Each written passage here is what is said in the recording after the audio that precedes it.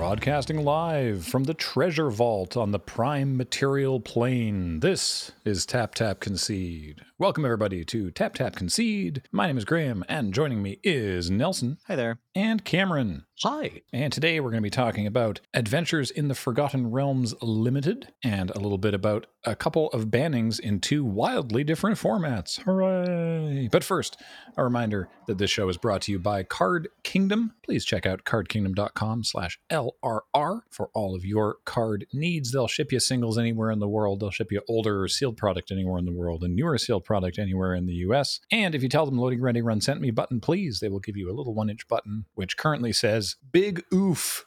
Spelled O-U-P-H-E. Oh, I was about to say you can use that button somewhere other than Magic, but I guess we kept it. We've got it, squarely inside of our world. Yeah, it's definitely very inside baseball. Our podcast is also brought to you by you, everyone who supports us over on patreon.com/Loading Ready Run. Thank you for your continued support. Yes, and thank you to the folks who corrected me on our last episode where I referred to, I don't know what land it was. I think it might have been Den of the Bugbear, but I said on the plain of Faerun. Now, of course, Faerun is the continent on which Waterdeep and a lot of the Forgotten Realms adventures take place, which is on the planet of Check's notes, Toril, or Toril. It's the third planet from the sun, conveniently enough. Oh, hey. It's a good spot. It's got one moon. It's Earth. It's fantasy Earth. That's what it is. But apparently, you drill down far enough past all the turtles, and it's the prime material plane. Is if there's a plane that I should be referencing, it would be that one. Okay. Good to know. So there's lots of different planes. I'm happy to hear that there's something underneath the turtles too. Right, yeah, because there's like all the positive and negative energy planes, right? Yeah, the Great Wheel. There's a celestial plane, right? I think. As far as I'm aware. Yeah, it's all in there, right? Mm-hmm. Perfect. Okay, now we know where we are. Thank you, commenters. We see you and we read your comments. Should we start off talking about the bannings? I'm into that. So the biggest banning, the banning so big it made the news, which is to say that it was briefly trending in the US, is Hull Breacher. So Hull Breacher was printed in Commander Legends, and it is 2 and a blue for a 3/2 Merfolk pirate with flash that says if an opponent would draw a card except the first one they draw in each of their draw steps, instead you create a treasure token. So they don't even get to draw, it just becomes a treasure that you get instead. And I mean, that seems, irritating, but certainly not the most busted kind of card of this realm. Turns out, real pain in the ass. Yeah, because it has flash. Yeah, and so it has been banned in Commander by the Commander Rules Committee, and there was much discussion brought on by that. I obviously haven't played a lot of Commander recently, so I haven't encountered Hull Breacher, but... Yeah, no, it's the part of this blue hand attack suite. Well, blue-red, I guess, because you play it with literally every Wheel of Fortune ever printed, and your opponents pitch their hand, and then they draw nothing, and you get a bunch of treasure for it. And with the 2-card combo, you kind of lock your opponents out of the game. So you play a wheel, and then you get a bajillion treasure, and presumably in the 7 cards that you've drawn another wheel. Yeah. I guess to clarify for anyone keeping score at home who's not aware of what we mean when we say wheel effects, is the card Wheel of Fortune is where we're pulling that nomenclature from. In the original Wheel of Fortune is 2 and a red sorcery. Each player discards their hand and draws 7 cards. And so there are other cards like that, like a Time Twister, I think. Obviously that's Power 9, but there's cards that do this where it's, you pitch your entire hand, but you draw that many cards, except in this case, you just pitch your hand, and then whoever has the Hull Breacher gets all the treasure. Yeah. And you play it alongside cards like War of the Spark Narset, but Narset, as backbreaking as that play is, at least has the pretense of being able to be attacked. Right. Right, and having to be played at sorcery speed. Right, because you can also flash in Hull Breacher in response to opponents' effects. So it's just, it was this cornerstone of CEDH, and nobody liked it, except for the people playing it. Womp womp. Yeah. And now it's gone forever. Yeah, it turns out if they ban something in Commander, they also just go to everyone's houses and take all the copies and burn them. Yeah. It's like when I remember back when a new edition of Warhammer came out, that's what Games Workshop was doing. Nice. Right? Knock, knock. Oh, I'm here to grind your figurines into dust. It's the Games Workshop, man. Can't play with them anymore. And I mean, yeah, like it's Commander, the rule 0, but you just can't bring it to sanctioned events. Yeah, we asked, I don't actually know, I think it was James, because we didn't actually talk about this. I don't know who it was who tweeted it, but somebody tweeted from our Twitter account asking people sort of, the Hull Breacher ban has us thinking, what does you and your play groups do in terms of the ban list? And it was pretty divided, actually, but I think the general consensus, if there was one, was that at a baseline, it's really nice for there to be an official ban list to look at, so that you can, just as a shorthand, right? Mm-hmm, so it's like, are you playing the official ban list? No? Okay, then let's talk. If it's like, yeah, I'm playing the official ban list, cool, so am I, we know what to expect, let's play. Yes. Yeah, exactly. And also just kind of like, no, that sounds correct. I don't need to elaborate on that any further. There was a lot of people talking about, as you say, like Rule 0 discussions and people having discussions about specific cards. It's like, yeah, my play group, we're totally on board for the ban list, except for this one card, because no one in our group can actually do the thing that is the reason that card is there, so we're fine with it, sort of thing. And that seems reasonable too. Yeah, in this case, I think it's reasonable to allow Hull Breacher. Like, say you want to keep playing your Hull Breacher, and you're not playing wheel effects, and you're not playing it proactively, right? Like, Hull Breacher isn't a combo where you like launch off of a Hull Breacher, make sure no one else has cards in their hand, and then you get into your end game immediately and win. If you're just playing Hull Breacher as a kind of like cool counterspell for someone's tidings, like, you can probably just tell your friends that and keep playing Hull Breacher. So for the rules committee, it's probably close, because Notion Thief and Narset, as you mentioned earlier, have been around for a long time, and this strategy is not brand new. Like the Nekasar commander archetype is like fairly popular and been around for a while. I think maybe the fact that because it provides mana instead of more cards or some other resource, allows you like pretty reliable way to get into this play pattern where the game ends quick. Notion Thief gives you extra cards, but you already get a bunch of cards with what you're doing with this deck. So getting the mana is kind of more valuable than getting the cards, I imagine. Yeah, well, I mean, like in a full commander pod, right? Nominally, you get you draw 7 cards and you get 21 treasure. Right. Right. That's GG, I guess. Right. On these decks, I'm sure all played Notion Thief as well. So sometimes you're drawing like your whole deck and then just casting it immediately, which is pretty nuts. But yeah, Hull Breacher is a pretty messed up card. Like in 1v1 games, like in Canadian Highlander, or when we saw it even in Commander Legends Draft, it was just like, oh yeah, that's pretty good spell there.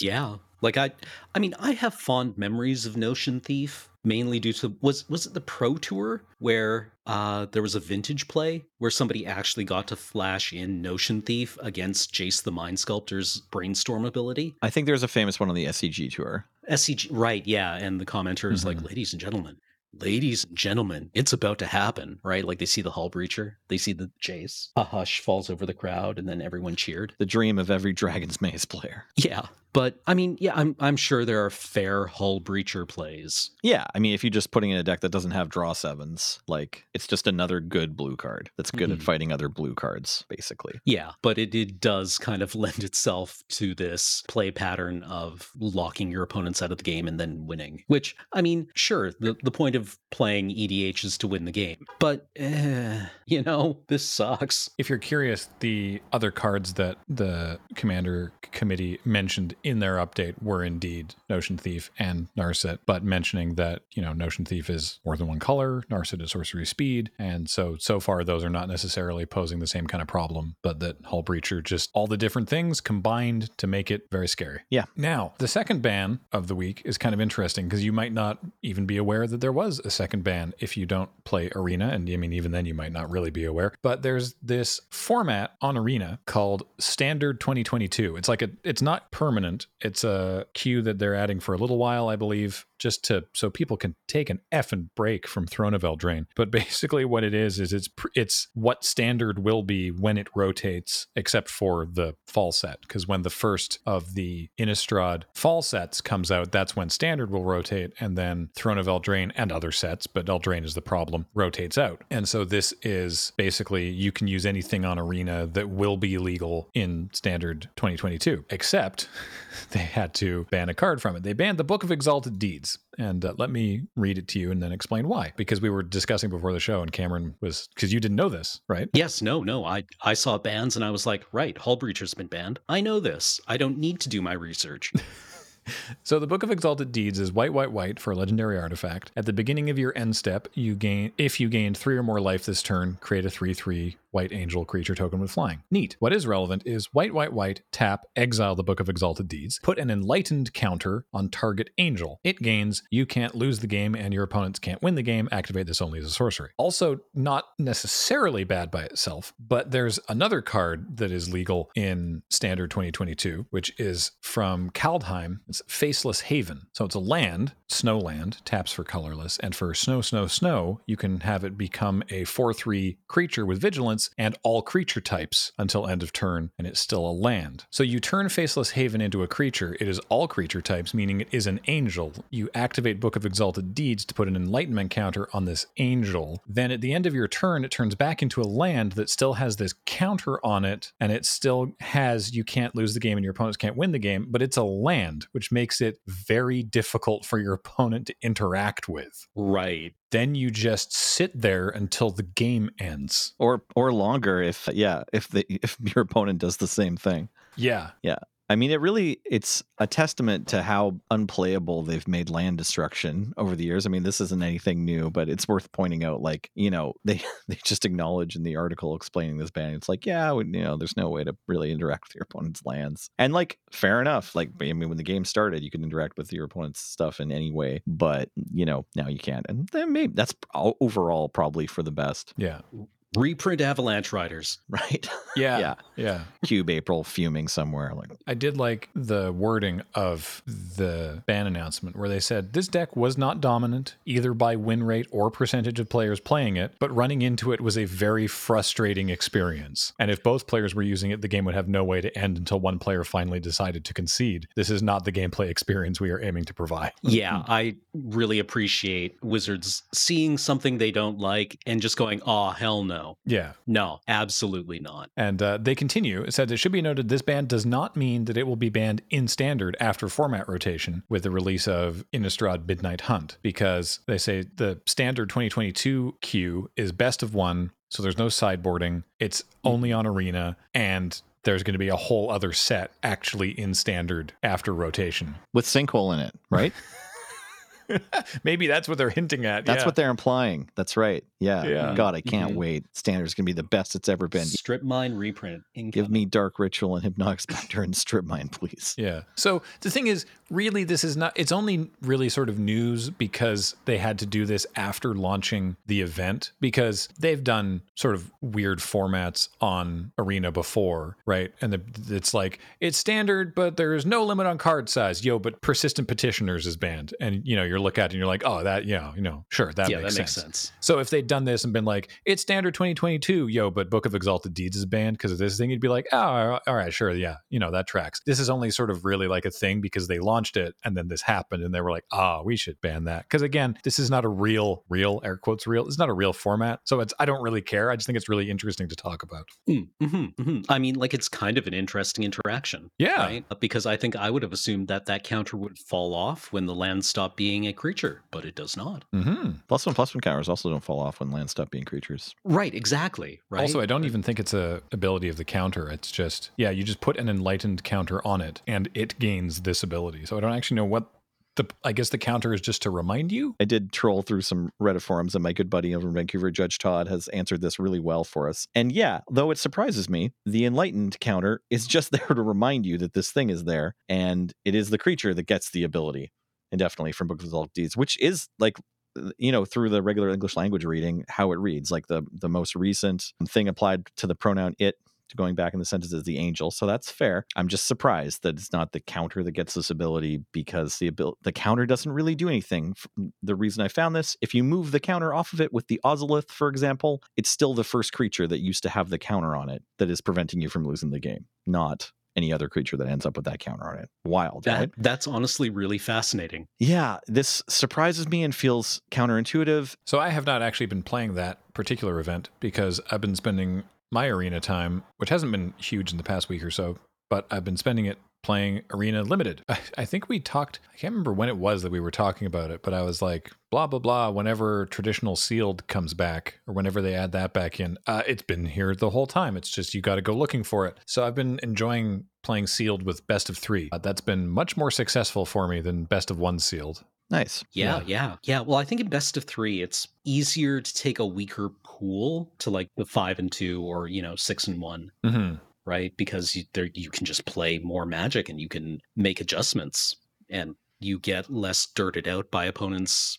wild stuff. Sideboarding's a whole thing. Speaking of wild stuff, one of these events, I had 2 opponents back to back had Inferno of the Star Mounts, which is an absolute disgusting bomb. Let me read it real quick. 4 red for a 6/6 legendary dragon. Can't be countered. Flying, haste, and it has fire breathing. But also when its power becomes 20, because of if you use its fire breathing enough, if you pay 14 mana to give it 20 power, then it deals 20 damage to any target. That's less likely. But it's a 6/6 flying haste with fire breathing, so it's it's a way to lose games of AFR Limited. And so I had back-to-back opponents who had this card, and both of them cast it and put themselves in an absolutely commanding position in the game. And then the turn that they cast it made attacks that put them dead on board. Oh, that's nice for you. Yeah. Both times I was like, oh crap. Well, there's the game. Wait, what? Oh, okie dokie. It's very. I guess they got what do they call it when you have a firepower? The mentally warping effect of having a lot of firepower on your side. I didn't know there's a name for that. That's great. Apparently it dates back to the Vietnam War. Okay. Where you're just like, we have this enormous gun and can't lose. Well, as it turns out, we can still lose to ourselves. Yep. As the Vietnam War has shown us. Is it just hubris? Right? It might be, right? Like big gun hubris. I'm sure there's actually a very specific example, and I would love to know what that word is, but I think I read about it in Snow Crash. Oh, yeah. That tracks. I had just one opponent play themselves out of the game against me, and I was kind of mad. Normally I'd be like, hooray, yes, I get to win now. But I was just like, your cards are so good, and you played so good right up until this turn when you attacked me down to 2, and yeah, just frustrated. I guess as I age, maybe I'm getting more and more interested in just having a good game rather than win. The good feels from winning are starting to fade, but the enjoyment of a bunch of difficult decisions in a row, and a satisfying conclusion one way or the other is more rewarding, which is weird. I'm surprised to even hear myself say this. Sometimes when my opponent scoops way too early, I'm like, oh, opponent, no. Is that just because you wanted to play with your food more? No, there's times when it's obviously there are times when it's, you play some sort of bomb or you're in such a commanding position and your opponent's just I don't need to deal with this. And it's okay, fair. But there's other times where it's you've not even fully stabilized and your opponent just concedes. And it's maybe you had something to do, I guess, but it seems way too early. Right. It's you mulligan and then you played a 2/5 on turn 4 and they have 5 cards in hand and they're missing their 5th land drop, but they have a bunch more stuff than you and they have a bag of holding. Yeah. And they scoop. Yeah. Yeah, I've been there too. It's also a little frustrating. So have either of you, apart from, the pre-release and then the Fam Jam and any time that we've been on stream or whatever, played much Limited Draft or Sealed? Yeah, no, I've been jamming Sealed until I ran out of money, which gives you some sense of how well it went.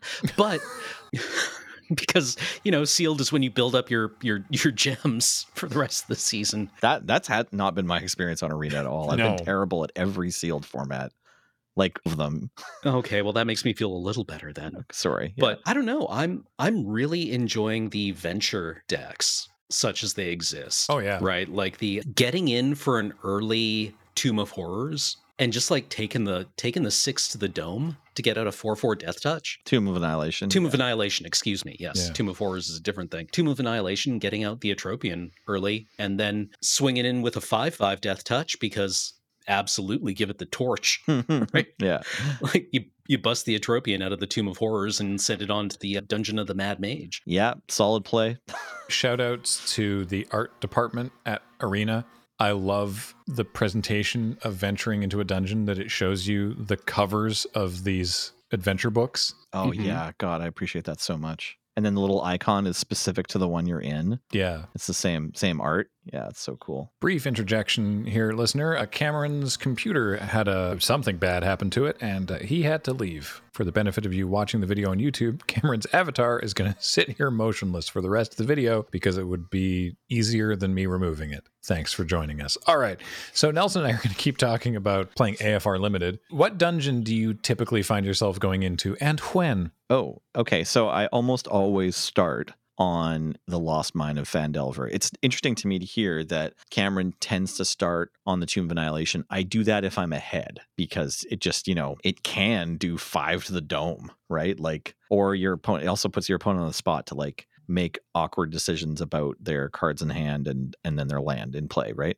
Mm-hmm. So like it puts them in a more of a bind if you're already beating down. So if you do happen to have like, I don't know, maybe once I've had like one drop the Delver's Torch turn 3 equip, and they have no creature yet. Like if they haven't played a creature and you're on the play and they're about to have their turn 3, like sure, go to the Tomb of Annihilation. But I almost always start in the Lost Mines of Phandelver because a few reasons. Your decks tend to care about completing a dungeon, and it's tied for fastest, basically with, I've never gone to the oubliette. So you almost always go on the left-hand side of the Tomb of Annihilation. So it's like 4 rooms to get through, right? Yeah. And then, you draw a card at the bottom, which is like pretty compelling, and the +1/+1 counter. And then but probably the main reason is just that the very first room is usually the most reward. Like I find like getting the scry in the early game, setting yourself up for the next turn feels much more powerful than losing a life or gaining a life. So it's just the most exciting to start going down. And then there's like, it's kind of like medium decent rewards for every room you go through the Mine of Phandelver. Yeah. How about you? I don't know. I find myself trying to go in the Mine of Phandelver the least. Interesting. Okay. I mean, I do still do it, but I find myself trying to avoid it because I think that like either I'm in a very sort of aggressive deck. This is less common. I'm in an aggressive deck on the play and I've already put in like 3 or 4 damage, and then I go in the Tomb of Annihilation and I just want to keep hammering my opponent. Or I have some sort of engine, some kind of repeatable engine, and so I want to go in the Dungeon of the Mad Mage so that I can clear it and get the benefits of the Runestone Caverns, the room that lets you exile 2 cards and play them, and then the Wizard's Lair where you draw 3 and play one of them for free. Because my decks don't tend to have a lot of the cards that care about completing a dungeon, at least the ones that I've put together. If I just have like some incidental venture, it's like, oh, you know what, I'll just go in the Mine of Phandelver, and if I finish it, then I finish it. But if I have like a dungeon deck with like Delver's Torch on a creature with evasion, or, Wanty Fangblade with the Thieves' Tools, so it's unblockable, or Nadar if I'm lucky enough to get that one, or even just the dungeon map. Yeah, I like the map a lot.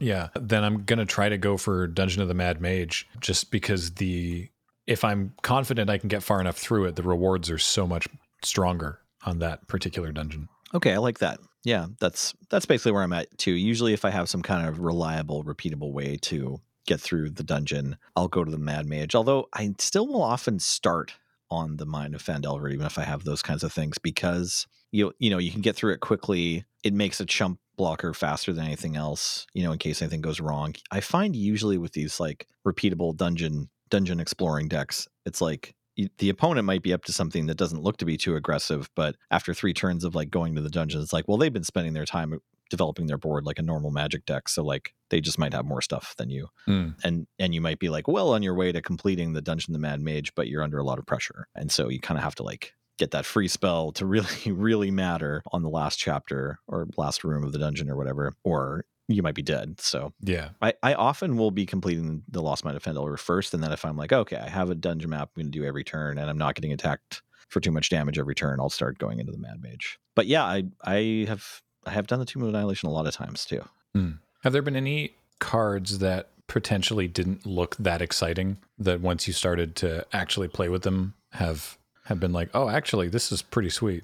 I like Dawnbringer Cleric because blowing up an enchantment is like a big deal. Like if you can blow up your opponent's class card, that's often really big. That's almost exactly the card I was thinking of. Yeah, this card started off looking pretty innocuous and not great. And it's like, okay, so if you're in green-white life gain, it triggers to pump your unicorn or your golden uncommon, or it blows up their ranger class and saves you from dying super quick. So yeah, I actually like Dawnbringer Cleric a lot. I have the Thieves tools, actually. Yep, me too. I like them from the get-go, though. Yeah. Yeah, the fact that it comes with the treasure is kind of a big deal, because you can play Thieves Tools on turn 2 and get your treasure, and then on turn 3 you can you can hold your treasure until later. I mean, dropping a 5-drop on 4 is probably more powerful, but you could do like turn 3 what is it? Jaded Sellsword. Oh, right, and get in with First Strike and Haste. Yeah, it's a 4/3 Dragon Warrior, and if you use a treasure, it gets First Strike and Haste, so you just sort of slam in. Remember the First Strike, because I definitely was like, I'm going to trade my Wanty Fangblade for this. No. Oh, no, yeah. Sure doesn't. You'll learn that one the hard way sometimes. The Secret Door, speaking about like both cards that looked a little better than I initially thought and also can repeatedly go into the dungeon. This is a common 04 for 4 with 5, pay 5, which is a lot.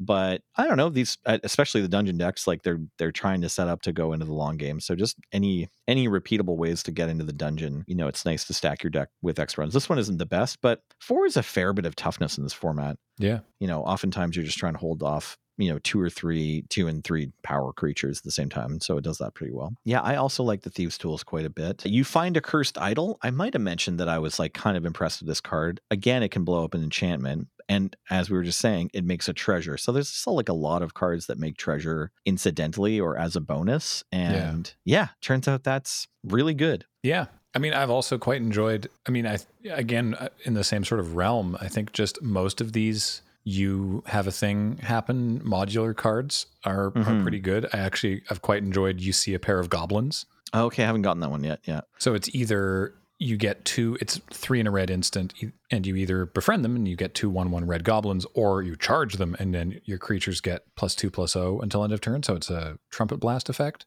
Right. And yeah, I've built red decks that both sides of that have been useful. Getting to make a goblin, like make some goblins, maybe block something, or maybe use a goblin to feed into a Sepulchre Ghoul so that my zombie ogre ventures into the dungeon at the end of turn, or just going wide and then using a second one of these to like hit very hard. Nice. Turns out having choices is generally pretty all right. I like the Reaper's Talisman maybe more than I should. Like, it's been sort of a little pet card. This is a 1 black equipment. Whenever the equipped creature attacks, it gains Death Touch, which is kind of weird, but it's like good for the black-green make creatures die on your own turn decks, because it's like your Death Touch creature, you can put it on a higher power creature and then they don't want to not block it, but they're definitely losing a creature if they do, or maybe you're trading, but either way, creatures die. And then also when the equipped creature attacks, defending player loses 2 life and you gain 2 life. So you could get it into like, there's sort of a hidden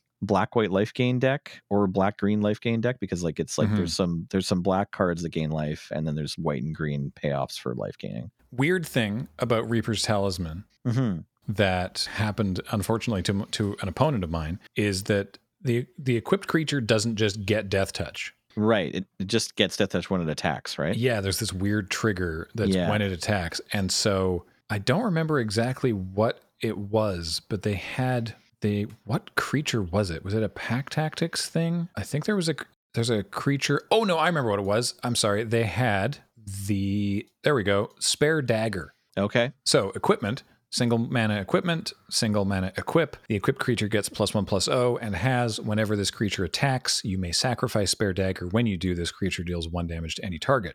Oh no, and they don't have triggers ordered.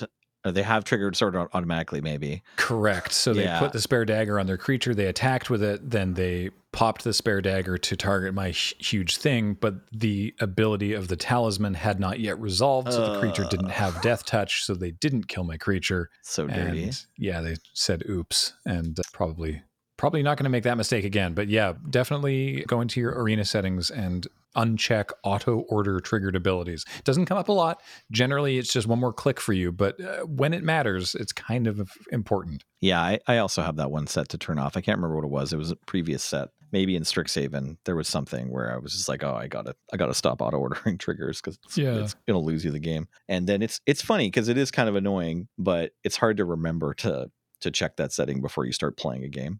Barbarian class is sweet. We got to see basically its full potential out of Ben's deck back at the PPR, but it's like, not that uncommon, I think, to get a sealed deck where the Barbarian class is going to be pretty great, or like you're putting together green-red or blue-green. Barbarian class with Pixie Guide. Yeah. And you roll 3 dice.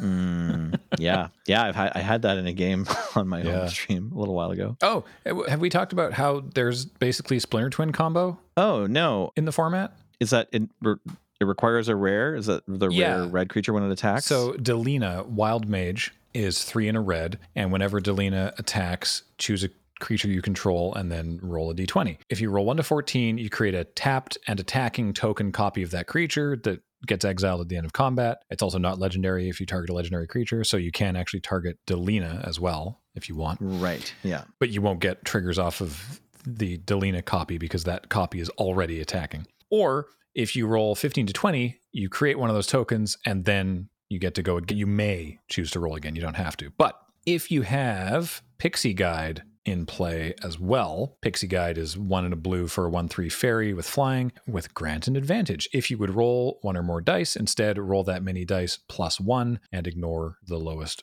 roll. So basically what you do is you have Pixie Guide in play and you attack with Delina and you target a Pixie Guide and you get to roll 2 dice. So the chances of you hitting 15 to 20 are fairly good because you're rolling twice. It's more like 50-50 rather than 75, or it's better than 50-50 maybe. I don't actually. Shout us out in the comments if you know how this math works. And then you get to roll again. And if you manage to do it the first one time, then you have 2 Pixie Guides. So then when you roll again, you're rolling 3 dice, thereby increasing your advantage. And at that point, every Pixie Guide that you adds another dice, at which point it's very, very unlikely to fail. And so you just keep rolling dice and making more and more Pixie Guides until you say stop, because it is a May. And then you have 20 Pixie Guides tapped and attacking your opponent, and then hold the phone. And they're dead. Whoa here, Graham. We don't stop when we feel like we have enough Pixie Guides. We stop because Arena crashed after the 30th Pixie Guide we made, because every single one of those dice is an animation that rolls on your tiny mobile phone, and your entire battlefield is covered with little red dice rolling emotes that just break the whole program. And now you're back on your home screen thinking about whether you want to just tell your friends or you want to try to reboot Arena. But either way, that game's done. Yeah, I wouldn't try this on mobile if you can avoid it. We don't all have that luxury. I'm playing Magic at the beach while I also watch my kids. You know how it is. Yeah, fair enough. I like Check for Traps. It's just a neat, different kind of hand attack spell. 1 generic and a black sorcery. Target opponent reveals their hand. You choose a non-land card from it. Exile that card. If an instant or a card with flash is exiled this way, they lose 1 life. Otherwise, you lose 1 life. We're used to losing 1 life when we Thoughtseize our opponent, or losing 2 life, from the actual Thoughtseize. But various life loss is connected with hand attack and all things black card. But I think this is maybe the first one where you get to take their card and also hurt them, which is kind of cool. And just the way it's flavorful, the way they've done it, where it's like if you can get the kill spell out of there, then they lose a life. And you checked for the traps. Check for Traps is kind of like the idea of a lot of decks that are playing hand attack spells plan. It's sort of like taking the place of the green hexproof instant or the blue counter spell, right? Like trying to make sure that your stuff gets to do what you want it to do. Yeah. I want to, while we're talking about black cards, I want to also talk about Deadly Dispute, which is 1 and a black instant. As an additional cost to cast the spell, sacrifice an artifact or creature, draw 2 cards, and create a treasure token. So I think draw 2 cards and create a treasure token, that would be enough to pay 1 more generic mana over Village Rites. But the fact that you can also sacrifice an artifact, so if you already have a treasure, which often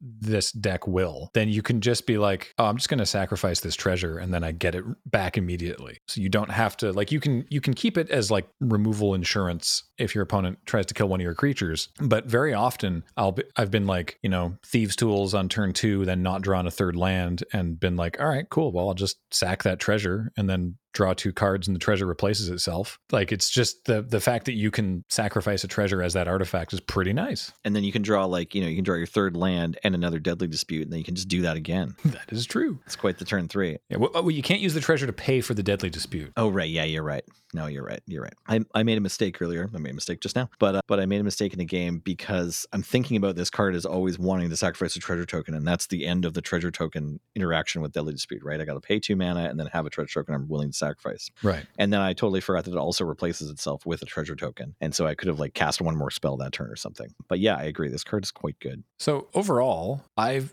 been very much enjoying this sealed and draft format. Like this, I mean, like I appreciate all the, you know, the Dungeons and Dragons references and stuff like that. We've talked about that, and we'll talk about that a bit more in some future episodes. But, you know, that's been nice. But as a set of Magic, this is pretty sweet. Yeah, absolutely. The perhaps unsurprisingly, the venture into the dungeon mechanic is super cool for limited, and the dice rolling is kind of neat. I think the dice rolling is more sort of like just some fluff and flavor, although it is also like the core of a bunch of decks. Yeah, I do think it's an exciting limited format. I'm happy that we're playing it. I'm looking forward to playing it more in the future. I'm like a little disappointed that the adventuring into the dungeon is mostly an Esper, because that's just like what I'm way more drawn in by, and so I like haven't been drafting the red and green decks very much. But it's not that I haven't been losing to them. It's not that there aren't good red and green cards, and they still have cool D&D flavor, so I'm sure I'll get around to it once I'm pushed in there by some sort of bomb. Yeah, the pack tactics is not necessarily like a backbreaking ability in and of itself, but just red and green like is just good. Like there's just some good decks there too. Well, we don't have a really smooth segue this week, but hey, we'd like to thank you for listening to this week's podcast. And if you'd like to get yourself a copy of Triumphant Adventure, or maybe some draft boosters if you live in the States of D&D AFR MTG, head on over to cardkingdom.com/LRR. Let them know we sent you, and you might just get yourself a little 1-inch button that says Big Oof. Big oof also to Cameron's computer. We hope that it will rise again from whatever